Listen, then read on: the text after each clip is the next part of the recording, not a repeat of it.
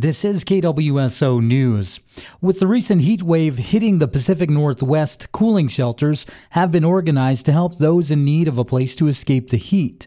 In Warm Springs, a cooling shelter will be open weekdays at the Family Resource Center conference room for whenever the temperatures exceed 90 degrees, which can range from 11 a.m. to 8 p.m. during the week and from noon until 8 p.m. on the weekends. Some of the rules are no pets are allowed, no alcohol, tobacco, or drugs, no violence, verbal or physical is allowed, and face masks are required.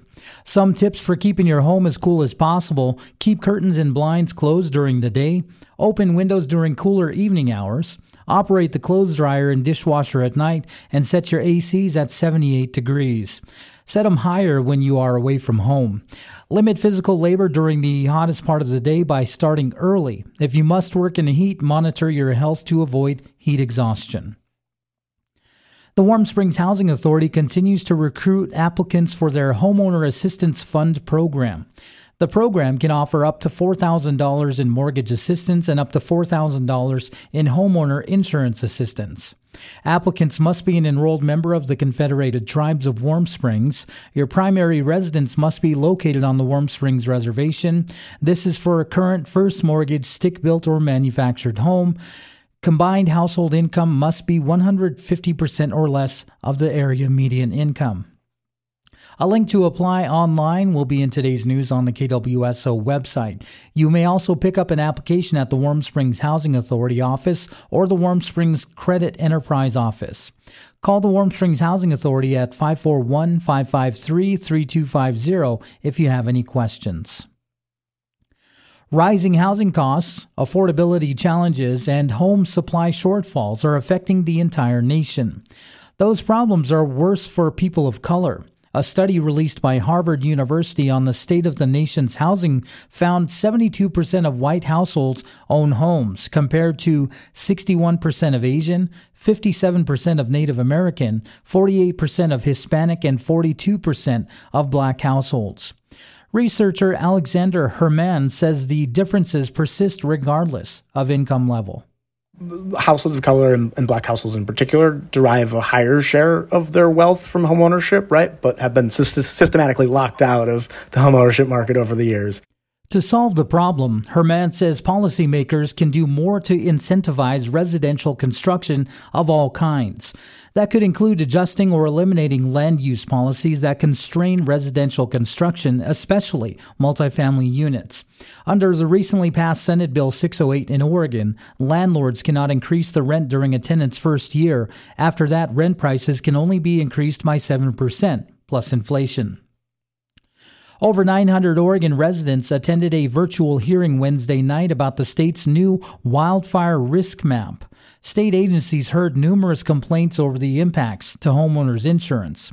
Homeowner Brandon Larson says he's expecting changes to insurance coming very soon. I've spoken with my insurance provider, and they have said that they're currently assessing this bill and that they are most likely not going to extend any new policies to people in the area, and that future rates are also going to be increased. Another resident says his insurance has already doubled as a result, with his provider pointing to the risk map specifically. Brian Fordham from the Division of Financial Regulation says insurance companies have been studying wildfire risk for decades. He says the only change is this data is now available to the public for the first time. Many residents asked state lawmakers to pass protections for homeowners.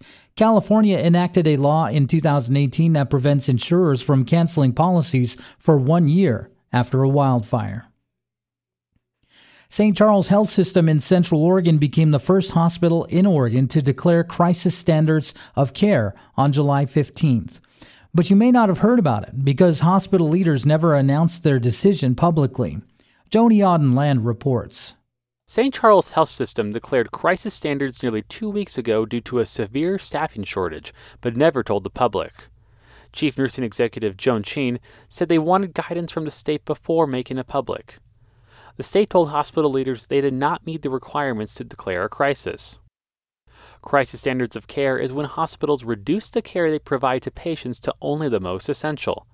This often happens during emergency and disaster situations. The decision also fell on the same day that a state rule requiring hospitals to notify the public had expired. Cheen called this timing a, quote, coincidence. The hospital's nurse staffing committee met Wednesday to discuss how their operations will adjust in the wake of this staffing crisis. Joni Auden-Land reporting. KWSO weather for Central Oregon. Sunny and hot today with a high near 113 degrees. Tonight mostly clear with a low around 70, and sunny and hot tomorrow with a high near 112 degrees. Reporting for KWSO News, I'm Duncan Bruno.